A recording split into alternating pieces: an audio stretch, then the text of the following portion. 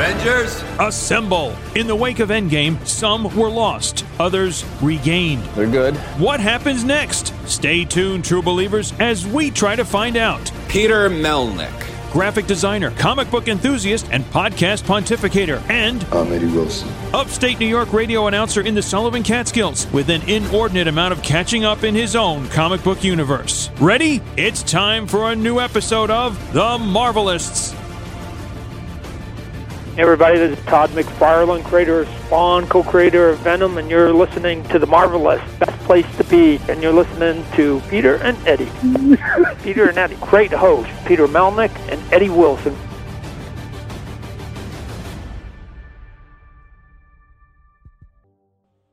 Welcome everyone to The Marvelists, the Marvel Universe podcast. I'm Peter Melnick. And I'm Eddie Wilson. And before we get into the usual rigmarole of today's show and introducing our very special guest, we want to tell you all at home how you can get a hold of us on our social media. Super special, in fact, but go ahead. First off, go on Facebook at facebook.com/ The Marvelists. Go on Twitter and Instagram at The Marvelists. And individually, myself on Facebook at facebook.com/ Peter Melnick Podcaster, on Twitter and Instagram at Peter Melnick, and much like Reckless Eric with the song Whole Wide World, there's only one place in the whole wide world even, there we go, who? That you can find Eddie Wilson on social media, and that is on Instagram at Eddie9193. You can also find this show on a wide variety of streaming platforms, TuneIn Radio, Stitcher Radio, Podbean, SoundCloud, Spotify, whatever it is, you name it, got an RSS feed, we're there. And also be sure to rate, review, subscribe, and share, but not Sunny. Oh. Also on iTunes. Like I said, keep it 5 stars. But, Eddie, on the other end of the tin cannon string, we are joined with a very special guest. He's returning to the show for his second time, and we are glad to have him. We are joined with the man responsible for Spawn. He is responsible as the co-creator of Venom. Ladies and gentlemen, Todd McFarlane. Hey gentlemen, how are you doing today out there? Day by day. It's trying to be safe, you know? That's it, aren't we all? 8 billion of us. We're all in the same bucket. It's not even going to be a unique story when we go to tell it 20 years from now. Hey, I remember I had to do this thing, and they'll go, yeah, me too. I'm like, oh, darn it. So we're all going to have the same story to tell. And before we get into everything, first off, we want to say congratulations on the success on the Kickstarter for the Spawn Remaster action figure. It got funded fully within 12 minutes, and it's still going on. It's going to be ending, I believe, on May 7th. And, yeah, congratulations. Yeah, it was our first try at it. I'd been talking about it off and on for a couple of years. As you guys know, I got a couple companies. One of them's a toy company. And, we've sold stuff through the big box stores. Obviously, we've sold stuff through, specialty stores, whether they're, the ones that are in the malls and or, comic shops, and then even through our own .coms and smaller ones. But one of the things we'd never done was a crowdfunding. And so, again, it's not that I thought it was any better or worse. I didn't have any data from a business point of view, whether it's a viable route to go that makes any sense for the models that we have. So at some point I just said, hey, we're never going to know until we collect data, so it's time. It's time for us to go out there. And then when the virus came along and sort of put everybody on their back heels and started to shut our doors, especially in the comic book community, oh yeah, then it even made more sense to say, hey, I think we got to continue to deliver stuff to fandom. And keep our fans engaged. And so this was just something that I put out there and just said, hey, here's a couple things. And, yeah, to your point, 12 minutes. Like I said, I've never done one. And 12 minutes was like, we're funded. Okay. I literally went downstairs. My wife had called me, and by the time I came back upstairs, we were ready gold at that point. So anything past that, we were doing good. And I think we hit 1 million in 32 hours or something. Well, here's a data. I was going to say, here's a data question off the bat, Todd. Do you know over the time that the Spawn figure has come out in its different incarnations, how many manufactured Spawn versions are out there for the Spawnaholics, who probably some of I would think have every single version? Any rough idea? It's interesting. When we started, I think we did, at the beginning, we did 34 different series, 34 or 35, right? And normally, most of the series had 5 or 6 figures attached to each one of them. And I remember, a lot of people in the industry, toy industry, saying, why does this keep selling? There's no movie, there's no TV show, there's no, somebody singing a record album or something. There's no video games. There's not why does this keep going? Because at that point, I think other than Transformers, I think it was like the second longest running toy. Even at that point, Star Wars and Batman toys had taken a bit of a break on the shelf. So it was this sort of long-running thing, and there was a bit of a head-scratcher because I understood Star Wars. And again, I'm not saying that Spawn is anywhere close to Star Wars, but it was on the shelf for years and years and years. So that means if you just do easy math, 35 times 6, that's well over 200 different figures and different incarnations of the character, different looks of him. And in regards to, the Kickstarter itself, when, I ended up funding in it as well. I ordered the classic design because it's just it's a gorgeous looking figure, especially when you see it in person too. And at Toy Fair, it was just amazing to see. And, like I said, when I funded it, you were already 3 times the goal. So I'm like, oh, wow, well, I think this is going to happen. Well, one of the things that I also wanted to do, and you see some of it in the initial video that we put on the Kickstarter page, was I wanted the experience of this to begin, once the delivery person rings your doorbell and says, hey, you got a package. And not just with the figure itself, although that's really the reason why people are buying it, but from the moment you start cracking it open, that you have to then peel it out, and then you've got the big box, and the box got a slip cover, and then you have to open up the slip cover, and then get the bigger box, and then open that up, and then take out some of the smaller pieces that would be inset into the foam, and then take out the foam, and then finally you'll get to it. That there would be this sort of anticipation to get to what it is that most people usually just get when they go to the store and just pick it up off the hook, right? So, a little bit of like when you go and buy a cell phone, you're buying it for the cell phone, but you get home and you have to unwrap it and slide out the phone, and it's like kind of cool, and then you have to get the earbuds underneath it and the battery or the instruction book or whatever it is that it comes with. And so you're taking it apart before you actually sort of turn it on and charge it, right? Mm-hmm. So I think there should be a little bit of that's involved here. So it's not just, hey, I'm going to take the toy in a blister shell and just put it in a box with, foam or peanuts and styrofoam peanuts and send it to you. We're gonna make it so that when you're done with it, you can put it back into the clamshell. We're making a clamshell that basically will open and close, and you can reseal it. Sort of like, bad choice of word, like Tupperware or something like that.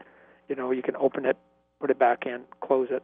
If you're going to spend that kind of money and I'm going to build that kind of a box, it'd be a shame to say, hey, you open it all up, you cut open your package, and then you've got an empty box. So we're going to make it so that you can put it all back together, either in the clamshell or put it completely back together in the big box in the sleeve, and then you can put it back up on your shelf and pull it out whenever you want. It just reminds me, Todd, because we make a lot of music references here, and one that came to mind when you're describing the Anticipation, which is the title of a Carly Simon 1970s song. Yeah, that's right. And they used it for a ketchup commercial. Yeah. Rich Heinz ketchup. I did not expect a Carly Simon reference on this episode today. Like, I really did not. Ta-da! That's it. No. Again, look at the goal for anybody when you're out there trying to get people to give you, their hard-earned money. That we're always grateful for is to give them as much value as possible. Right? I would argue that it was the biggest reason why my toy company, McFarlane Toys, was able to survive through all these years, because it was. The early stated goal was, hey, we don't have Superman and Batman and Spider-Man, the big brands. We don't have Transformers and all the stuff that was selling G.I. Joe.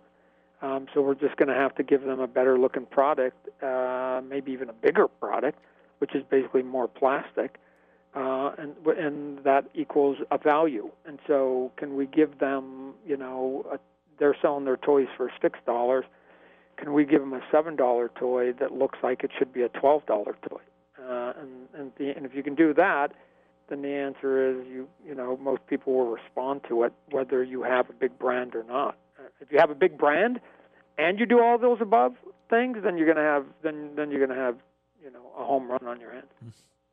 And in regards to like the world of action figure collecting and whatnot, I'm slowly getting back in because like every once in a while I'll see something I like, and with the comic book related action figures myself, I like the Marvel Legends, but after Toy Fair this year and visiting the McFarlane Toys booth, I'm looking around and I just keep glancing over to the DC Multiverse figures. And let's just say, as I was leaving New York City that day, I might have made a pit stop at Midtown Comics and left with a Batman animated and Superman animated figure. And like I said, I like Marvel Legends, but damn do I love the DC Multiverse because... Well, one of the things I was saying to people at the Toy Fair, and I appreciate the kind words, was, we came out with our first wave of toys and we got a nice reaction to it and whatever, but we're just getting warmed up. That was our first wave of trying to get comfortable with, obviously Warner Brothers, DC comic books we never dealt with. They never dealt with us. So everybody was sort of having, a bit of a learning curve with what everybody was capable of doing and what everybody wanted. What I was telling people that I can say with a complete straight face is that we're just starting, right? I've always told my sculptors and artists and everything else that if you do any line of anything for more than 2 years, a year, 2 years, you should look back at your very first offering and it could be your worst by far, right? Yeah. In terms of, because that's your start, and then you learn and you say, keep doing those 5 things, but maybe we can improve on those other 6 things that didn't work quite as well, and you're just completely tinkering and getting better and better and better. So now we've got our second wave that'll be coming out soon here, which I think is a step up, and then for sure what's coming out at Christmas time, I've seen it literally months in advance, and it's by far the best stuff that we've done, both visually and the way that it works and the aesthetics and sort of the thematics of all of it. So so that's why when people were like yourself saying, kind words about that first wave, I was looking at my people going, wow, if they like this, and we know what's coming down the pipeline, well, they're gonna get really excited because we got some really cool stuff coming. And, you mentioned about the whole visual aspect of the figures and how great they look. And I'd be remiss if I didn't mention the guy's name, but, I'm looking through the McFarlane Toys social media and I'm seeing, photographs of the action figures. And, you guys have a guy by the name of Ty who just puts out amazing looking, visually pleasing photos of these figures. Producers note, you can find Ty at Ty Butler _photography on Instagram, Ty Butler _photography. Phenomenal Ty's stuff. a young kid, a young geek like we all used to be, right? So he's just us when we were all younger. And one of the conversations that I had with him was that years and years ago when we first started the company, we used to do all these cool sort of stylized photos. Matter of fact, a lot of them, if you remember some of the old toys we used to do, we used to have the luxury of making a little bit bigger packaging. So we used to have the side panels that used to have the big piece of art on it, right? And I always thought those were pretty visually striking packages that we did. Now the retailers want stuff that's a little bit smaller so they can put more product on the shelf and not basically, leave it to packaging, but actually have it to be product. So he was looking at some of those old school photos that we did and just said, yeah, cool, let's go and do it. I mean, if you look at that initial image, if you go to the Kickstarter, just that one shot of him just standing there, that one image itself, and he took dozens of them, are very evocative, that show you how cool any of these toys can be, whether they're from my company or a competitor's. In the right lighting and the right backdrop and whatever else, you can do photos that are works of art.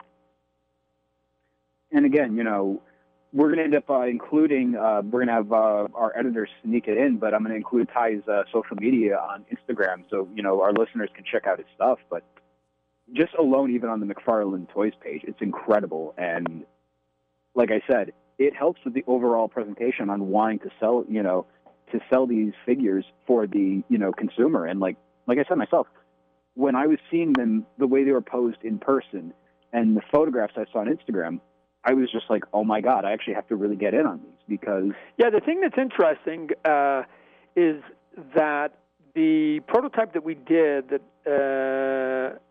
is up on the Kickstarter isn't cut with all their articulation, right? There's another video a little bit lower down that actually shows you what the expanded version of the figure, if you took them apart, what it would look like.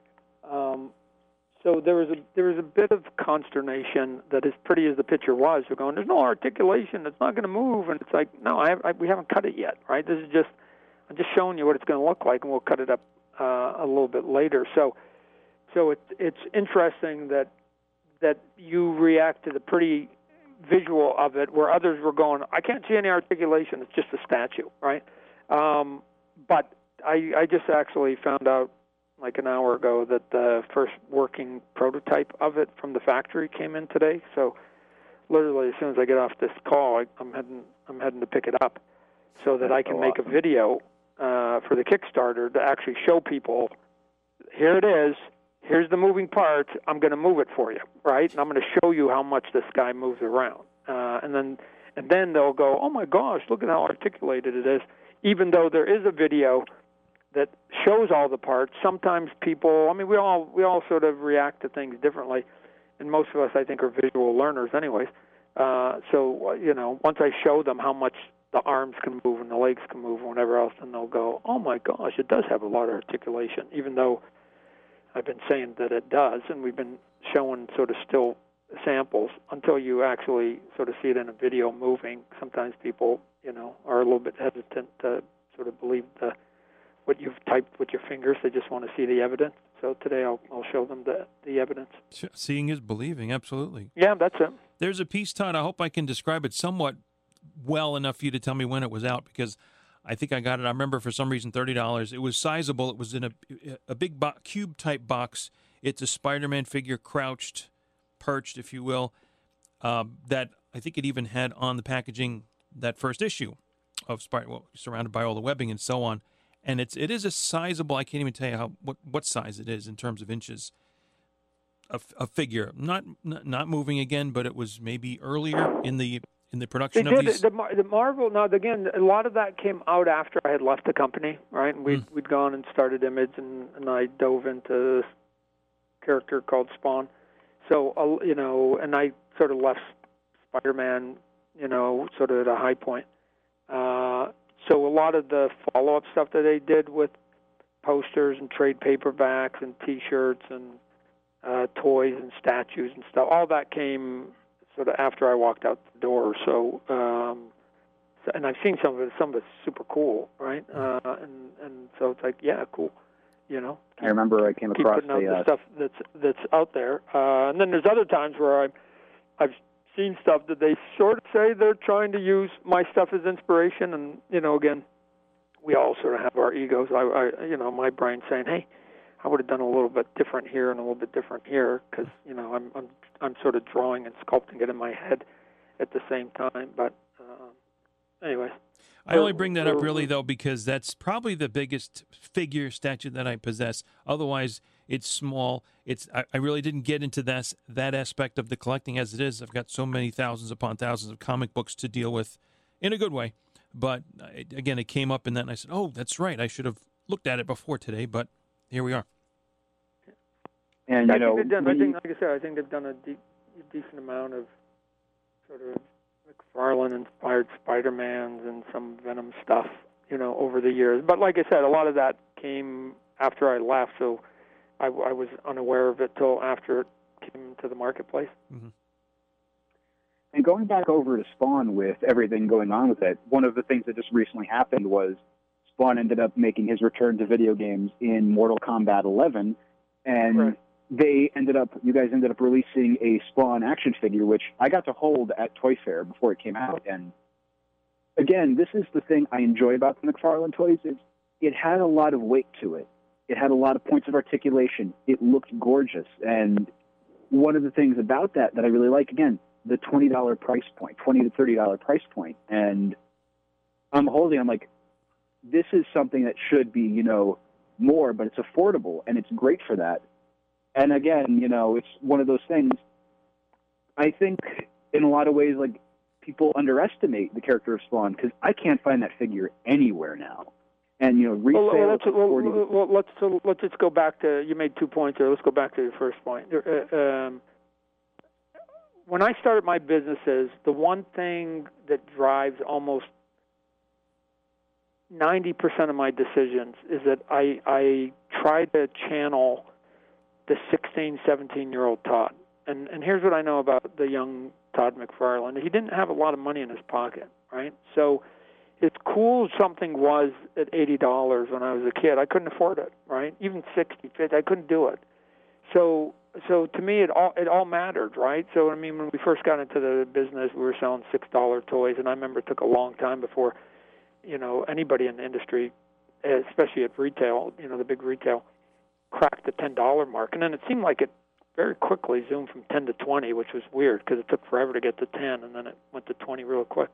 But I see a lot of, and sometimes I even get people comment on social media or on my emails or something. And they say, why don't you do this and why can't you do this with your figures? And they're comparing me to $90 toys, right? It's like, shoot, this is easy. You want me to charge you $90? Not only will I do what they're doing, I'll do it 3 times more, right? So to me, I think it's still important to deliver, like to your point, the $20 toy, and have hopefully a portion of people who are aware of what's out there say, oh my gosh, some of the other companies are doing something like that, and they're charging $40 for it or $60 for it, right? So I'm always trying to figure out how can I give the most for the least. Why? Because I think if you do that, then you will have people come and support you, and they will continue to support you because they see that you're not trying to just basically gouge them on money. You're trying to give them value in return for what it is that they're paying for. And then, and if you don't, which is why I never went public as a company, because you have to maximize profits. I don't do that. I assume that if you treat the customer right and you give them a fair price and you give them a quality product, they will keep coming back. And over time, you will make your money. You don't have to make it every 90 days, where big companies do because they have quarterly earnings. That I'm not driven by that. I can do stuff where I go, let's just treat the consumer fairly and hope that 2 years from now, 3 years from now, they'll continue to support us. And now, we're almost 30 years into it, both on the comic book and or the toy side, and we still have a pretty loyal group of followers and continue to add new people coming and going all the time. So I think that part of it is just given that quality at a fair price. Because and the thing is, even if you have $80, you have to make a choice, right? You go, God, do I want one $80 toy? Do I want 2 $40s, or do I want 4 $20s? Right? And again, it's up to everybody to make the choice that basically suits them best.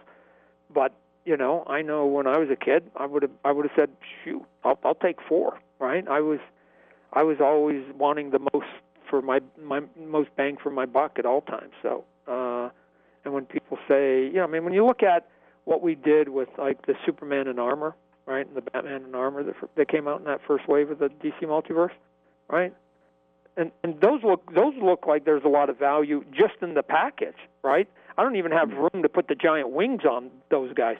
Once you get them out of the package, you put the giant wings. To me, they even expand even more. But even if you, like you were saying, you just take it off the hook, it feels hefty, right? It feels like, man, I'm going to spend $20. Like, man, that's a lot of plastic, right? I've always told people, never underestimate plastic. I've never made a single huge, big, bulky toy that didn't sell, because people will accept the fact that for the same price as a normal human being, and for sure a lot more than the females who are a little bit skinnier, you can get the big monster, the big blocky, hulky kind of character, and it's the same price. You're getting 3 times as much plastic for the same price. People respond to that fairly quickly, and so I try to do that as much as possible. As to why Spawn has been going for so long, part of it is because the comic book has been going nonstop. I didn't start and stop it and expect people to remember it.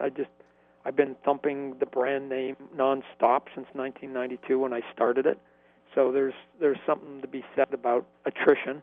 You keep putting the words out there, and you never expect over the decades. You have your high points and you have your low points. You never expect that you're always going to be at the top. But anybody that's been around in any industry for 20, 30, 40 years, I don't care what industry it is, I always tip my hat to them, because they've survived for decades, right? There's something to be said for that. I know how hard that is now that I've done it. So anybody that even makes the attempt to do it, I'm always sort of, a cheerleader for their efforts just as much as anybody else's that I know. Well, I think, Todd, part of that has got to be adapting to this changing situations. And I was thinking earlier, before that came up, have you, at different points in your life, looked back to reflect or reminisce, and you thought, hey, I didn't think I'd ever go this direction? I mean, I think if I read right, you wanted to really be a ball player first, but then to go from comics to the other branches of the comic industry. Would you have? Yeah, I think. Look at it. My wife teaches. She's a professor. She teaches classes on how to prepare yourself for a job at the university. And sometimes I come in there and I talk. I give a couple talks. One is sort of Todd the artist talk, and then I come in a little bit later and I talk about Todd the CEO. So I sort of give. The first one is here's how you get in, and the second one is like now that you're in, here's how you stay. I think if we ask almost most of our parents, most of them are probably in situations and jobs that they probably didn't know either coming out of school where they were going to be. I mean, there's some jobs that are what I would call a straight line job, right? Doctors and nurses and teachers and firefighters and policemen. I mean, you go, you train for it, you do the test, and if you pass, you go, and you go straight into it. Almost everything else, it has this sort of serendipitous way of getting you there. So, and it just becomes opportunity, and then whether you're skilled enough or lucky enough to be able to be given that chance at it. So, if somebody obviously had come up to me when I broke into comic books, with Marvel way back in like 1984, 85. And said, hey, Todd, you know what, someday you're going to be running a toy company and you're going to be, doing stuff in Hollywood. You're going to have a Grammy. I can't even read music.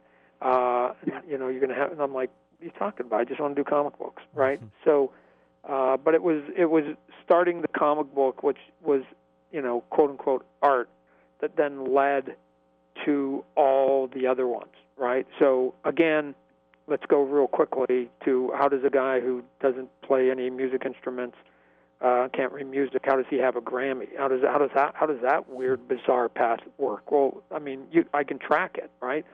I'm a college. I get a degree, and before I get my degree, I start working for Marvel. Marvel then basically lets me go. I go over to DC. I show that I can do monthly comic book. I go back to Marvel. I do some monthly comic book. Eventually they give me Hulk. Eventually they give me Spider-Man. I do some tricks artistically on Spider-Man. People like it. Oh, my gosh. All of a sudden my career goes. Eventually I get a little frustrated with the corporation. We go start another company, Image Comic Books. I create another character called Spawn that I had since I was in high school. He ends up doing good. Spawn goes to the top of the charts. People come up to me and say, hey, I was just looking at the charts. You got the best-selling thing in comic books. Must be more popular than Spider-Man and Batman and Superman. It wasn't, but they were making those leaps in logic. Do you want to do a movie and or animation? It's like, yeah, cool. So I do animation with HBO. there's the Spawn animation, and somebody then is trying to watch the Spawn animation and is a musician. This happened to be Eddie Vedder of Pearl Jam. Their record album label says, we want you to do a video. He doesn't want to star in it, neither does the band member, so they go, let's do an animated one. We do it, gets nominated for a Grammy, doesn't win, but then somebody else sees that one we did for Pearl Jam and says, hey, you want to do another music video? We do it, and on the one we did with the Korn, Freak on a Leash, that one ends up nominated and does win the Grammy. Boom, right? And all of a sudden it just started from that first job at Marvel, and it just sort of went and then all these sort of paths sort of took off, right? So Eddie Vedder happened to be watching Spawn. If he was watching another show, he might have phoned somebody else to go and ask. And then I'm never doing my first music video, let alone the second one that ends up winning the Grammy. So these are just these moments of dumb luck that come because of the hard work you put in prior to that. So you just sort of, opportunity comes, and sometimes you get to open the door and it works out. And, you wear all these different hats, Todd the CEO, Todd the comic artist. Honestly, Todd the motivational speaker should be one of them, because I was listening to your interview the other day with cartoonist Kayfabe, and, I'm going for my jog, and I'm a little bit, apprehensive. I'm like, I don't know if I can make it for this run. But I'm hearing you talk about, the breaking into comics and do this, the whole Todd the dad and Todd the CEO, the difference between the two. And I'm just like, I can do this. And I did it, and it felt great. And just the whole aspect of take chances, And that's what I, enjoy hearing from people like yourself. Yeah, I mean, at some point, look, if you were to ask me, like, I would love to dedicate a big portion of my life as I get older to just doing that. Just I don't want to be a motivational speaker. I just want to tell people that, like, you're better than you think you are, right? Like, because I knew this kid named Todd. I lived with him every day. He was a schmuck. The dude was a schmuck. He was dumb at school. He was lazy at his homework assignments. He was a mediocre artist when he began, and he, all he wanted to do was play baseball and play sports and whatever else, So how did that dude get to where he got to? How is the Todd you're talking to today same dumbass that was 15, 16, 20, 21? And the answer was that there was a piece that you can't really replicate a lot, unfortunately, which is I was just tenacious. I was a hustler, right? My self-confidence was always way, way higher than the actual skill sets that I ever had, right? And I run into a lot of people that are actually the opposite, right? They have way more skills than I ever had, but they lack the confidence. They lack the hustle. And I'm like, wow, man, if I had your skill and my hustle, woo, that's a superstar. That combo is a superstar, right? But God bless is a part of me that's like, God bless you don't have the confidence, because I don't have to compete against you because you're better than me. So, there's, as part of that conversation, I used to try to motivate people then, but like I said, now I break it into two. Here's the dad one. Here, let me motivate you for half of it. And then the other half is, as a CEO, I hope you don't do any of it. I hope you don't do any of it so that I never have to compete against you, because you're actually better. I know with my eye, you're better than I was at your age. And I don't want to compete with you because you got nothing but energy and enthusiasm on your side. I can't say that I've got all that. I used to, but I'm getting older. And so God bless you guys not creating competition, right? So it's always easier, to win a race when there's fewer people that are running it. So at some point, if I can't get you motivated, then maybe I can embarrass you by saying you're letting an old man pass you by. Shame on you. Shame on you, young folks, right? I wouldn't do it. Shit. 24-year-old Todd was way too competitive, right? I mean, it was on a baseball scholarship. So I was way too competitive to let an old man show me up, right? I would have died before I let an old person, get the better of me. So that's it. I don't understand. I keep saying to people, I don't understand why I'm relevant after all these years. I don't get it. So, speaking of the old man component, Todd, were there or are there any guys mostly, it was pretty much male dominated in the comic field, that you were enamored of and really looked up to, so to speak, or took a cue from, let's say? If the simple question, who are my fan favorites? Like when I was a kid, at the very beginning, it was John Byrne and George Perez. I mean, they were sort of the hot guys when I started collecting in the mid '70s, and to me, I thought they were both phenomenal. John Byrne for his storytelling and his energy and power, right? I mean, when he had stuff explode and he punched stuff, I mean, it was big and massive. George Perez was staggering for me to look at, just in terms of like his amount of detail he did, especially in his machinery and stuff. It just blew my mind. And then it started to expand. That I started looking at different people for different reasons. For storytelling, John Buscema, who was doing a lot of Conan the Barbarian, he was doing good. Then a little bit later, a guy named Marshall Rogers, who was basically probably my biggest influence on capes, right? He was like, I can just sort of pick and choose and say, hey, there's my cape guy, there's my, machine gun guy, there's my... So Marshall Rogers there, and then a guy named Gil Kane. Gil Kane had, like, when somebody slugged somebody, it was like you shot him out of a cannon, right? And it was like melodramatic. And then a little bit later on, then I discovered who, at the beginning, I used to sort of scoff at, which was Jack Kirby. And then Jack Kirby sort of opened up my eyes, because it wasn't about his drawing, it was about his energy and his melodrama of his comic books.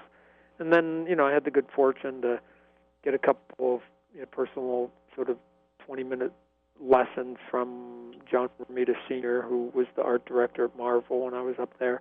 And even though I'd been working at Marvel for years, and I thought I knew what I was doing. In his 15, 20 minutes, he taught like 5 or 6 new things. I went, oh my gosh, how could I have been so blind? So I've always sort of said that drawing is just learning a visual language, and it's not any more different than learning another language. And the more you practice any language, the more fluent you're going to get into. You're going to get at it. So I'm not better.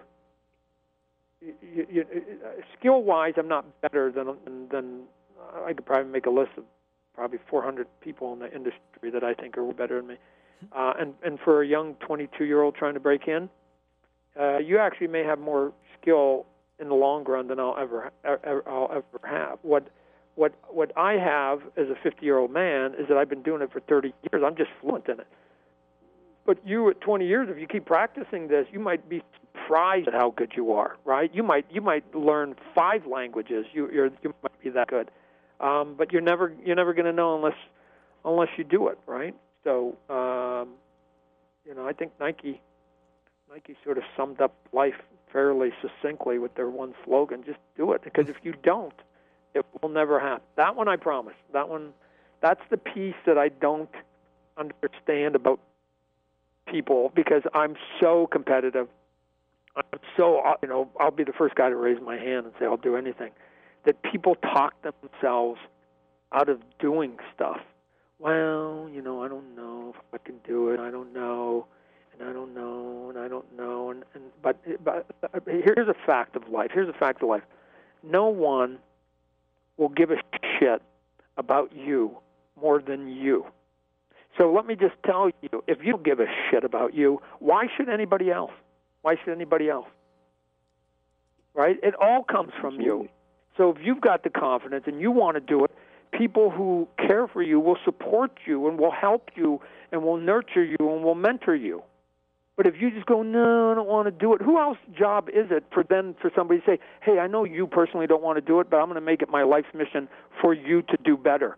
I'm busy with my life, and so is everybody else busy with their own life, right? If you don't want to fight for your own life, shoot, going to make my job easy because I'm never going to have to compete with you, so keep it up.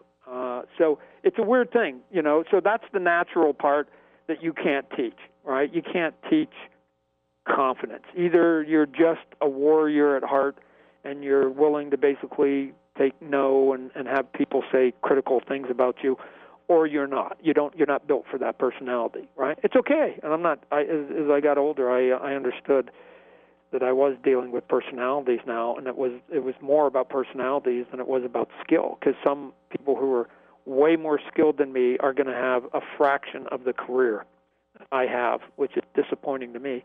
But a guy like me who has way less talent is going to succeed more because I got way too much confidence and I'm willing to hustle for my life. So cool, right? And then every now and then, like I said, you get the superstar comes along that actually has the skill and the hustle. So they're few and far between. And, on the aspect of just doing it, taking a chance and doing something, one of the things that, you've talked over the past couple of years about doing is in regards to the Spawn movie, and you want to direct the movie. And no, I will direct the movie, or I'll die.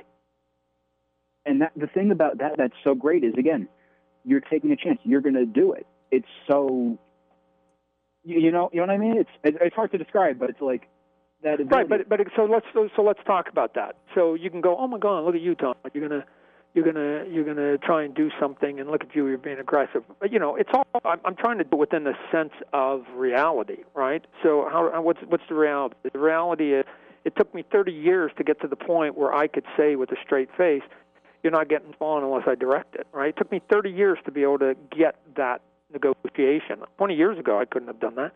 So I had to basically put in my time, which was decades of time and effort and work. Then when I get to that point, and I say, hey, I'm not going to sit there and say, hey, I want to direct a movie and it needs to have a $100 million budget. I wouldn't even let me do that. So I had to come up with something that was going to be a little bit more tame, a little bit more, reasonable, so that if people were saying, hey, we're going to invest in a first-time director, then it's not like we're going to break the bank on the kid, right? So you have to put everything within some reality check. Even if you do have a lot of confidence and you do have a lot of tenacity, you still have to back it up with there's other people, especially when they're putting in their money, right? If it's your own money, then do whatever you want, act as crazy as you want, which is what I've done with my comic books and my toy company. But if you're going to go to outside people and ask for $20 million plus to make a movie, then they're going to have a say in what you can and can't do. And so, okay, so, but if I said, hey, here's my $80 million budget movie, they're not going to say I'm going to let a first-time director spend my $80 million. They might at 20. So that's it. So I've learned now to just pick my fights on where it is that I want to do it. And then if I can't find it, then I just go back to my other companies where I do spend my own money, which is called toys and comic books, and I just do whatever I want with a lot of those as long as they're my own brand and my own ideas. Obviously, if I'm making toys of the multiverse, DC Multiverse, or I'm making toys of Halo or Fortnite or something, then no, right? Somebody's going to have a say, because I'm using somebody else's IP. But if I'm putting down all the cash, which is why I started all my own companies, so that I could just go, here, it's my money, and if it doesn't work, then I'm not hurting anybody other than me financially. Cool. And luckily, I was doing enough right to be able to keep doing it for another day, and then those days turned into years, and those years turned into decades, right? Cool. And now I've got momentum, so it becomes easier. It's easier for me to walk into a room and make a pitch on something because I can back it up with 25 examples of success. Where you walked into that same room, you might not have the same resume. Doesn't mean you're any less skilled. It just means you just don't have the resume. They're going to go, Todd's a known quantity. We're going to invest in the known quantity instead of the unknown quantity, despite both of you guys having the same skill. So that's where wanting to succeed matters to a guy like me. I don't want to succeed so I can be rich and famous. I've had 30 years of it. I'm bored of Todd McFarlane, right? So everybody else can escape him except for me. I need the success so that when I walk into a room and I want to do more art and I want to come up with other ideas, then people will go, yeah, so what was the last couple of things you did? And they see that there was success, and they go, yeah, okay, that's momentum. We'll spend money on you, right? That's why I need stuff to work out, not for my own personal ego, although I'd rather have something work than fail. And I'm not saying that I don't have an ego, or I have a sizable one, but against backdrop of what do I have to do to be able to do art every day of my life? And the answer is you have to have some modicum of success. You do. You just do. So. And, in regards to the Spawn movie, one of the things, I talked about this interview that we were going to be doing this with a number of people, and the most common question was in regards to the movie. When is the movie going to happen? What are updates of the movie? And I guess set the record straight. What's up with the movie? Yeah. Well, we're obviously in coronavirus shutdown, and Hollywood has shut down all their productions, right? Everything. But it doesn't prevent us from talking. So we're pushing for TV deals that are non-Spawn ideas. Literally, I had an hour meeting this morning with my agents and some of the people that I have deals with in Hollywood. We're continuing to talk on the Spawn front. We've got a very big talent that I've been talking to that I'm trying to see if I can convince him to jump on, because if he could, I think he would be sort of the last piece I would need for it to all begin to tumble real fast. But if not, right, and you don't sort of get all your wishes, then you just keep pushing the boulder up the hill until you get to a spot where somebody will eventually say yes, right? And again, those are all personal decisions, right? I can either get to the point where I just go, fine, I'll make this deal just so I can get it done because I've been wanting to do it, or I can just wait. I can just wait, right? Now, again, it's been 20 years since the last movie. So at some point, 20, 21, 22 years, to me, I'm okay, guys. I'm in no rush. I'm not a starving artist. I'm not 22 anymore. And I need to get this thing done so I can go tell my mom and dad and my girlfriend at a party that, I did something with Hollywood, right? I'm okay.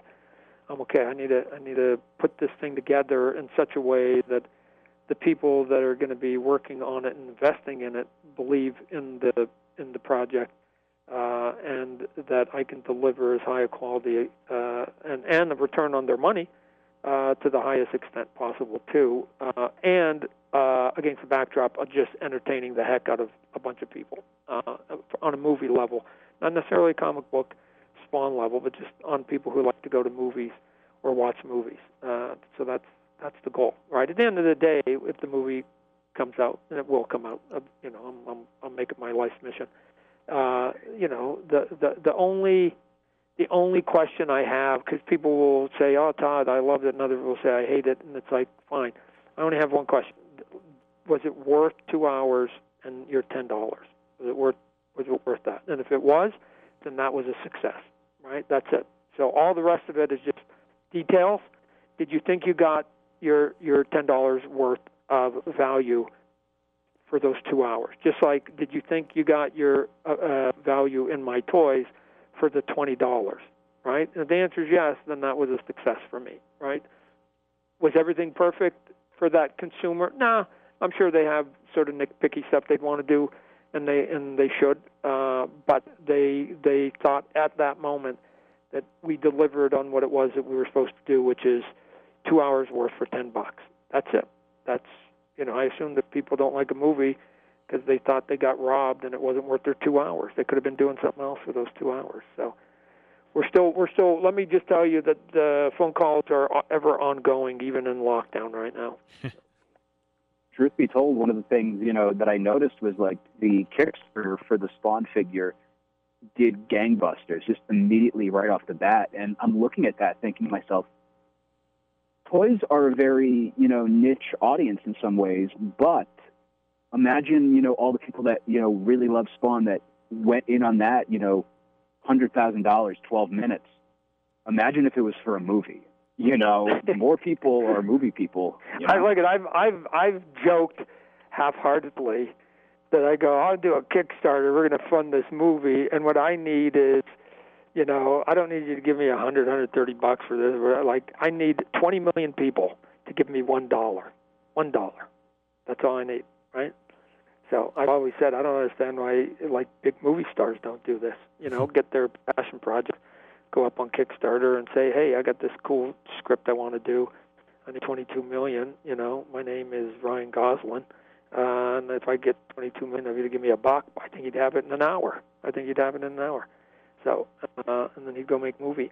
So, and the thing is, even if you fall short of your goal, which I'm sure we would, even if you only got half of it, then you still get to go into the meetings going, listen, studios, look, I know you're not overly excited about this. What if I make it easy on you? What if you only have to put up half the money, right? Then all of a sudden that's a different deal, right?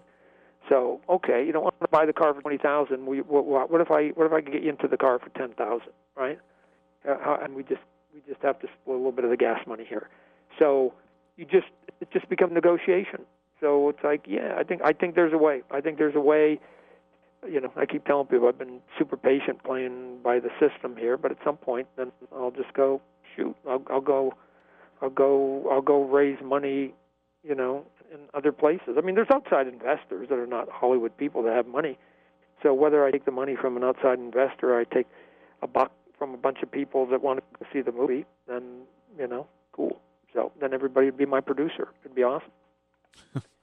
And, you know, in regards to like just the impact of the character and, you know, the lasting legacy the character has, Spawn ended up showing up in Mortal Kombat 11, returned, you know, to a fighting game, and the reaction. And they hired Keith David to do the voice, who did the voices for all 3 seasons on HBO, where we won a couple of Emmys, right? I mean, I think a big part of the success of what happened on HBO was his voice, right? He just sounds tough. Oh, yeah.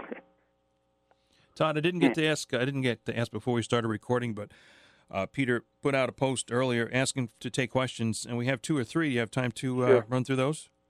Sure, let's go. Chadwick Cunningham, honestly want to know. Chadwick, how's Chadwick doing out there? Yeah, he's good people. And I think you may have covered it more than once before, but for us, how did you get the idea to create Spawn? It's one of his all-time favorite characters.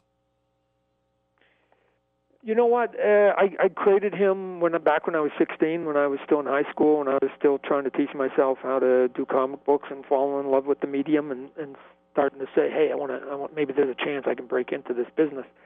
I was just looking around at what was popular back then, superhero stuff.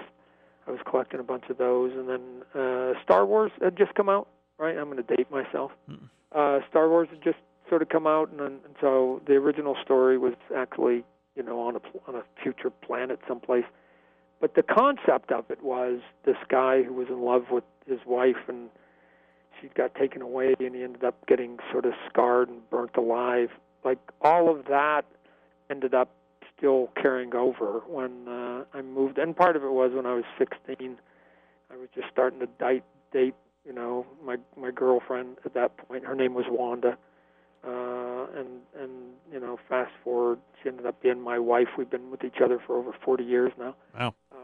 So, you know, it was just that component of giving a motivation to the character, as maybe sappy as it may seem, was this is just sort of this love story gone wrong, if you will. And now it's against the backdrop of all this sort of crazy, fantastic stuff. So that was it, me just coming up with sort of goofy stuff. And the other thing, too, to expand on it, when I tell people, I go, look at the costume. When you look at the costume, you can, to me, I don't know, to me you can tell it was created by a 16-year-old, right? Because back then there was, you know, the X-Men, the Uncanny X-Men hadn't hit its peak yet. You know, where you had people that, you know, had a bunch of patches and pods and stuff on them. It was just sort of classic superhero stuff, right? So if you look at Spawn and that initial design it pretty much got transported, you know, years later in 1992 when first issue came out professionally. My initial design was, you know, guy wearing a mask. Okay, there's Spider-Man. He's got a mark on his chest, the big M. People used to think it was for McFarlane, but it wasn't. It was for, you know, the name of the devil. And so you go, okay, cool. He's got gloves. Okay, Batman has gloves. He's got boots. Superman's got boots. He's got the logo on his chest. Okay, just like Green Lantern and Flash and Superman and everybody else. He's got a belt that happened to be chains or something like that, or the skull or something like that. So, and he had a cape, right? I mean, most superheroes don't even have a cape these days. So he's completely, to me, his design is completely dated. Because I created him in the mid-'70s with the backdrop, whatever was popular back then. And then when he came out In 1992, all I did was take them from being in the future. I just brought them into the present, and then I added some of those components that had become a little more popular, like some patches on his legs and some spikes and the chain and maybe an extra skull here or there. But essentially, the design is 90% exactly the same as when I created it when I was 16 years old. Let me go to the next one. And there's a compliment in here, too. Wade Wild says, to thank you for saving the comic book industry in the 90s. But he says... No, I don't. I mean, I appreciate the kind words. I don't think I or we did. And so comic books were in a speculative bubble at that point. We helped add to that when we started Image Comic Books, when 7 of us left Marvel and ended up starting Image Comics, amongst them, that was, myself and Eric Larson, and Jim Valentino, and Jim Lee, and Mark Silvestri, Will Spartasio, and Rob Liefeld. And so we were all just sort of a bunch of young sort of punks, if you will, and just wanted to basically go do comic books without being told what to do, right? I mean, call us teenagers. This is what teenagers do. I don't want my parents to tell me anything. So we were the same. I didn't want any editors sort of telling me what I could or couldn't do. So we started the industry. What we didn't know at the time wasn't that we didn't know we were going to succeed. Of course we were going to succeed because we were all coming from big books like X-Men and Spider-Man and those kinds, Wolverine. We didn't know the impact we were about to make in terms of creator rights.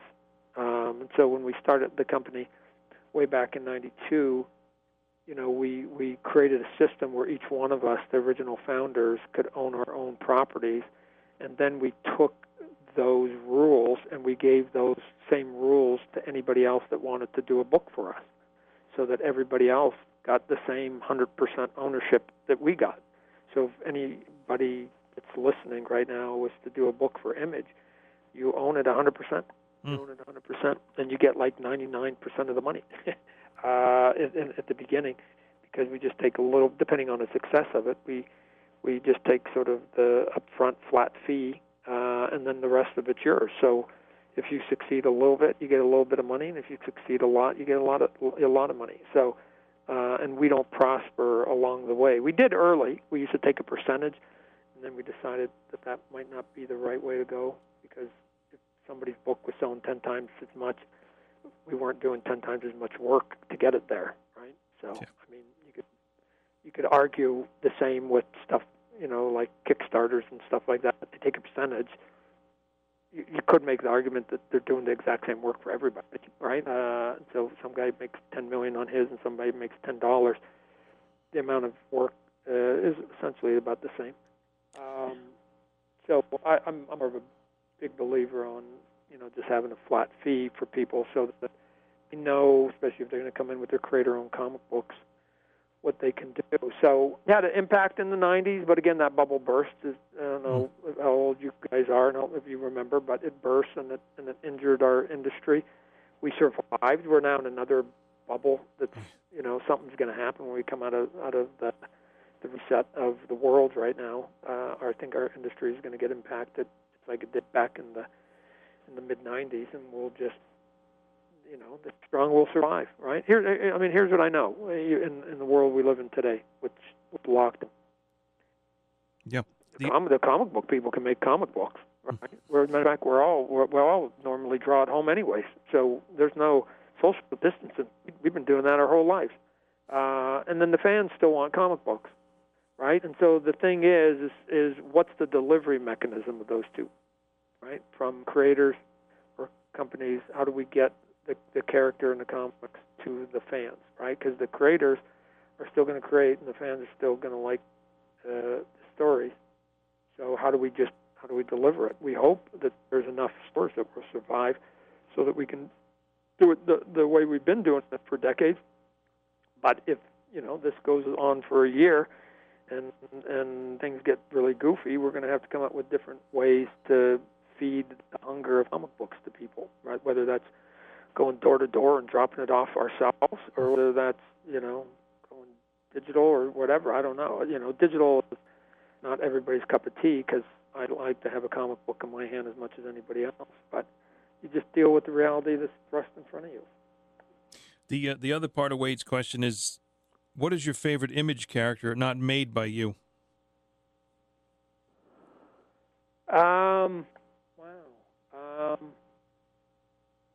Probably, I'd probably say I'll give two quick answers. One is the Savage Dragon, and that one's just because of my tremendous admiration for what Eric Larson has done with that character. I mean, I understand there's more issues of Spawn than Savage Dragon, but Eric has literally done all his books himself, right?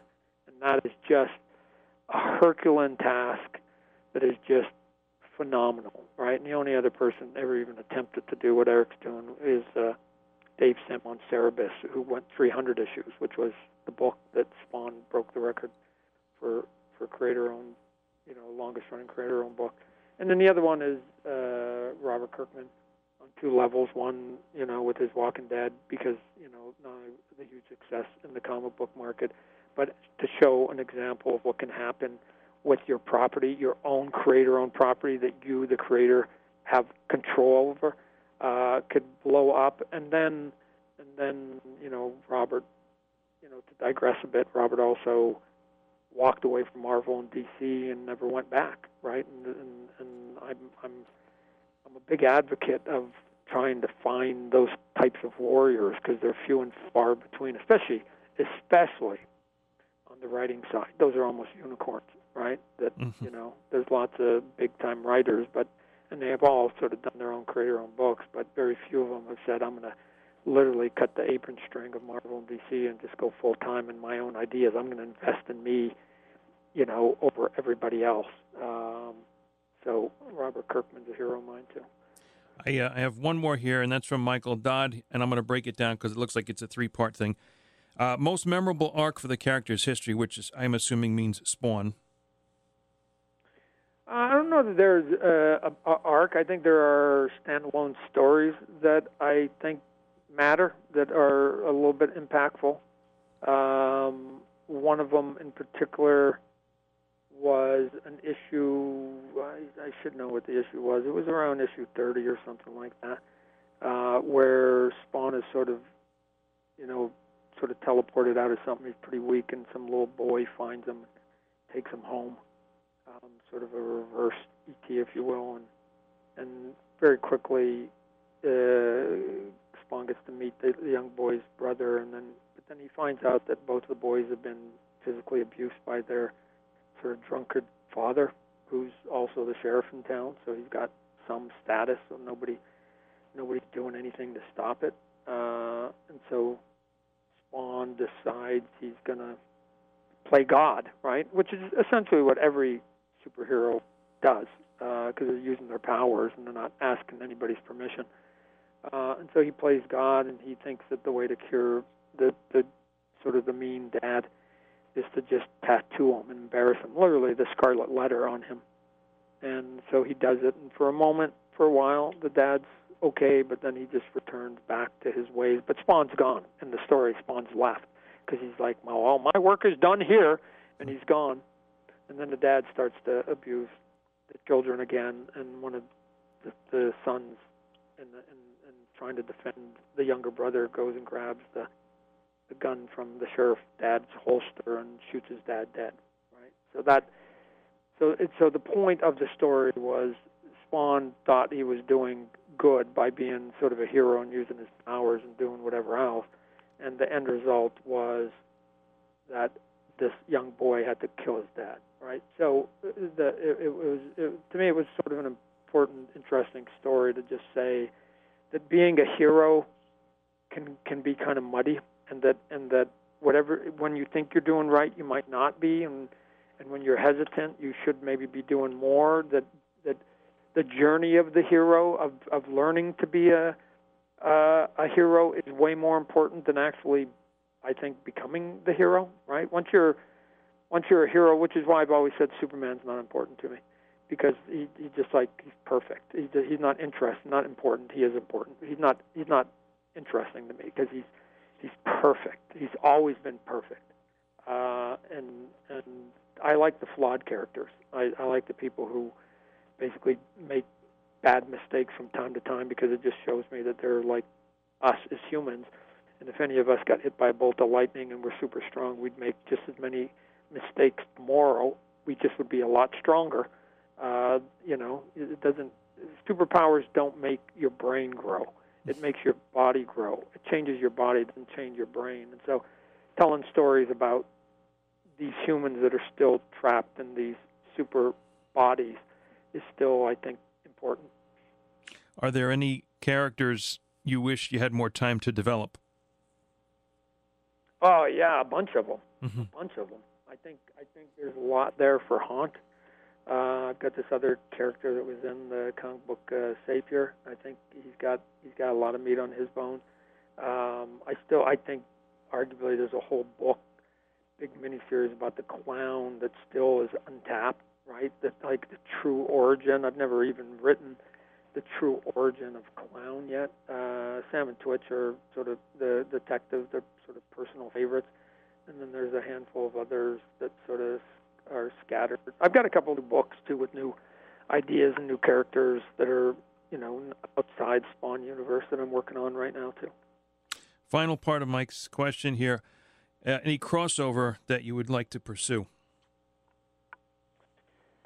I think if I just sort of take a step back and just go, forget what you want to do, Todd. What would the fans want? The one that the fans would probably want, I'm guessing, would be a Spawn Spidey, right? Because then, I sort of made my bones, if you will, and my reputation with those two characters at sort of two different points in my life, and people still seem to remember with reverence the Spider-Man I did. And I just recently did a drawing for a cover. I don't think it's out yet because of the shutdown, and where I put Spider-Man and Spawn on it. And it was the first time I ever put the two characters together, right? And it was I posted it. It was like one of the biggest reactions of something I'd done artistically in a long time to my art, because I think it was like, oh my God, Spidey, Spawn. So, but anyways, it would be. I think it'd be fun to go back and sort of mess with those two characters on the same page, more than just a cover, and then the fans who have been clamoring for me to do Spider-Man since the day I left, would go, oh my God, he's back. So those are old fans now, because it's been almost 30 years, but they go, oh my gosh, I'm going to get to see it before I die.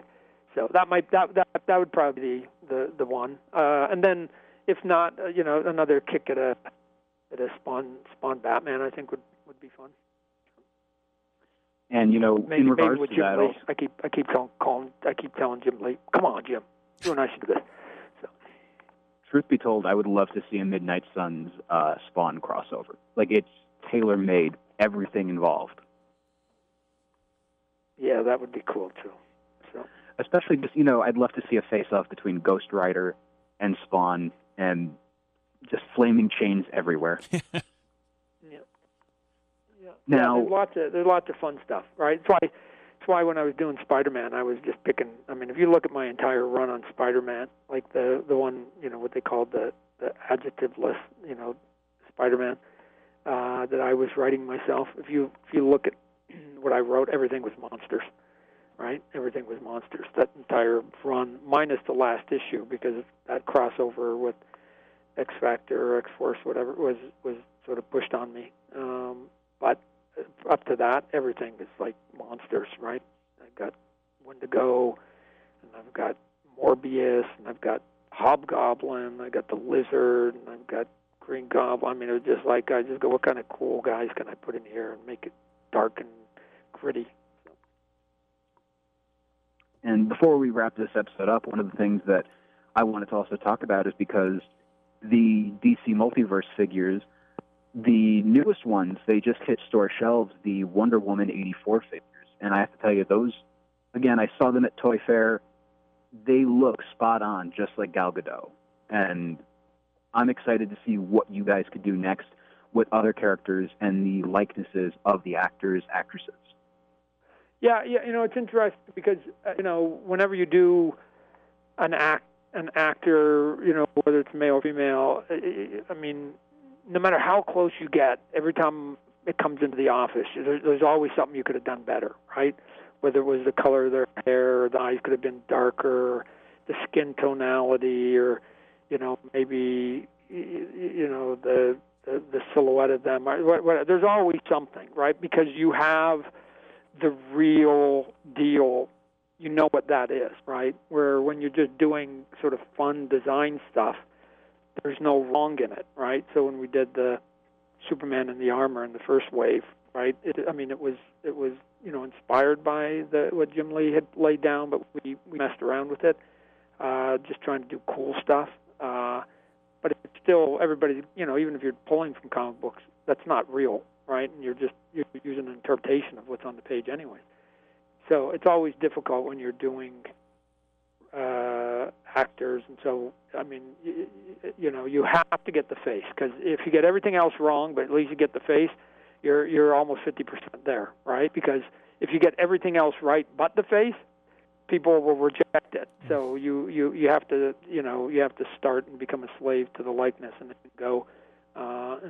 We've had mixed reactions over the 20 plus years of making toys on how accurate we've gotten, any of our faces, because it's a difficult thing to look at a photo and turn it into 3D clay sometimes. So.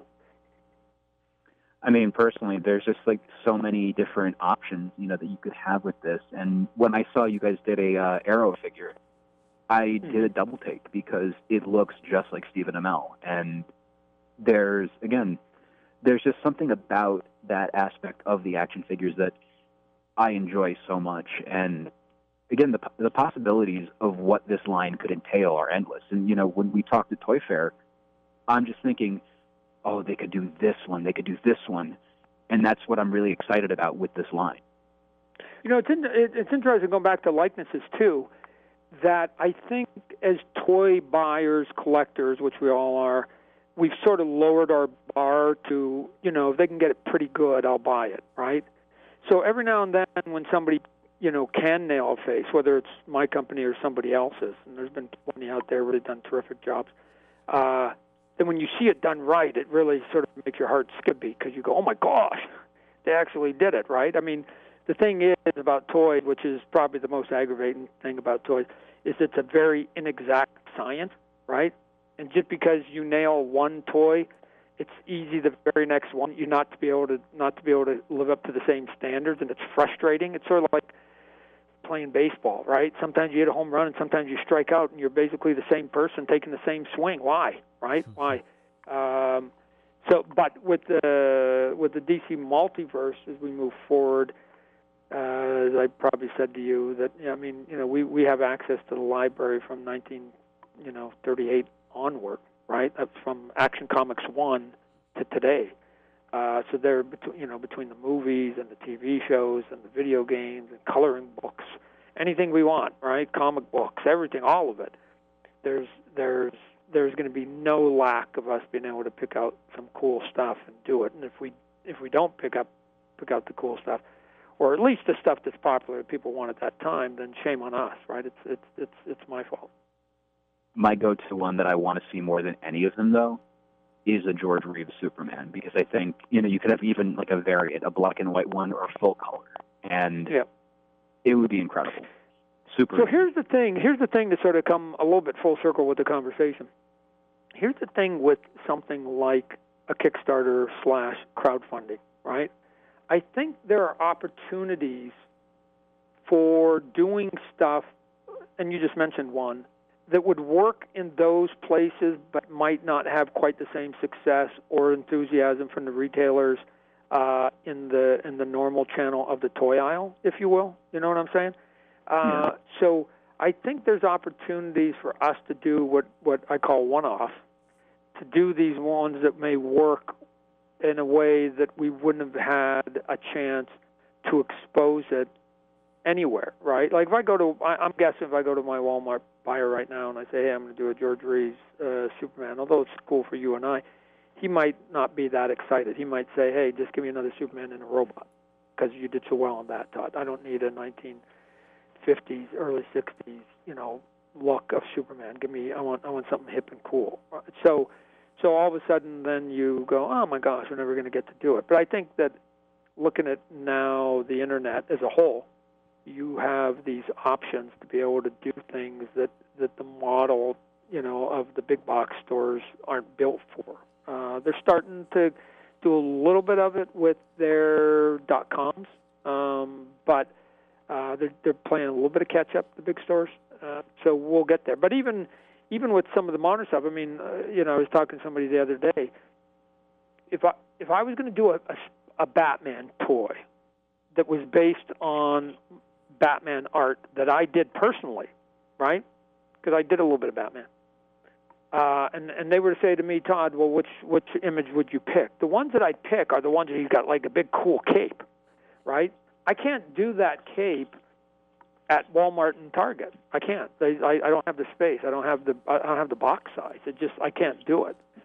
So I've been sitting there trying to figure out, and then with what happened here recently with the Kickstarter and what's currently happening, I all of a sudden the light bulb went off, and it was like, oh my gosh, I know where I can put that big giant cape version of Batman, right? I gotta take it away from the normal system and take it to a place that will gladly say it's okay if the cape is 4 times bigger than the character itself, right? And matter of fact, it's cool if it's 4 times bigger than the character itself. So I'm pretty excited about some of the possibilities. I mean, again, will the people that we got licensed, will they go for the ride with me? I don't know. You have to ask permission, and sometimes they say yes, and sometimes they say no.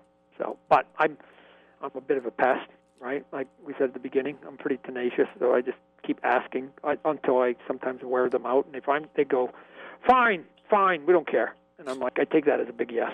I go, yeah. So I used to wear my mom out. So now, Todd, before we wrap this up, how can people get a hold of you on social media? We're on Instagram and Facebook and Twitter. Those are sort of our big ones. So I think if somebody just searches Todd McFarlane, they'll come to the big landing pages. I think some of them give you like check marks that authenticate you or whatever else. But we just and again, I just for the most part just try to do goofy stuff on there. I don't try to do any heavy-handed selling, although we did a little bit with the Kickstarter, but then it's like, it's time to go back to just doing silly, goofy stuff. So, related to the goofy stuff you've done on social media, I remember you had a Spawn movie announcement, and it ended with you having your head CGI blown up, and I was like, oh. So I think that was that hard. Wait, what? Yeah, that's just the fun stuff. I know it's frustrating sometimes, but that's the fun stuff. So. You killed me. I was we're in the entertainment business at the end of the day, right? And it's like you don't have to be making money all the time. Like entertain them, and the money will come behind it. So just keep absolutely engaging with the fans, which is why it's a shame that conventions have got shut down, because now fans are losing that piece of the interaction they used to enjoy, not only amongst themselves but with some of the people in the industry. Whether it was comic books or Hollywood, all that sort of getting taken away. It's a shame. So so now we've got to find out other ways to engage with our fans. I'm still in shock that San Diego was canceled, though, but I understand.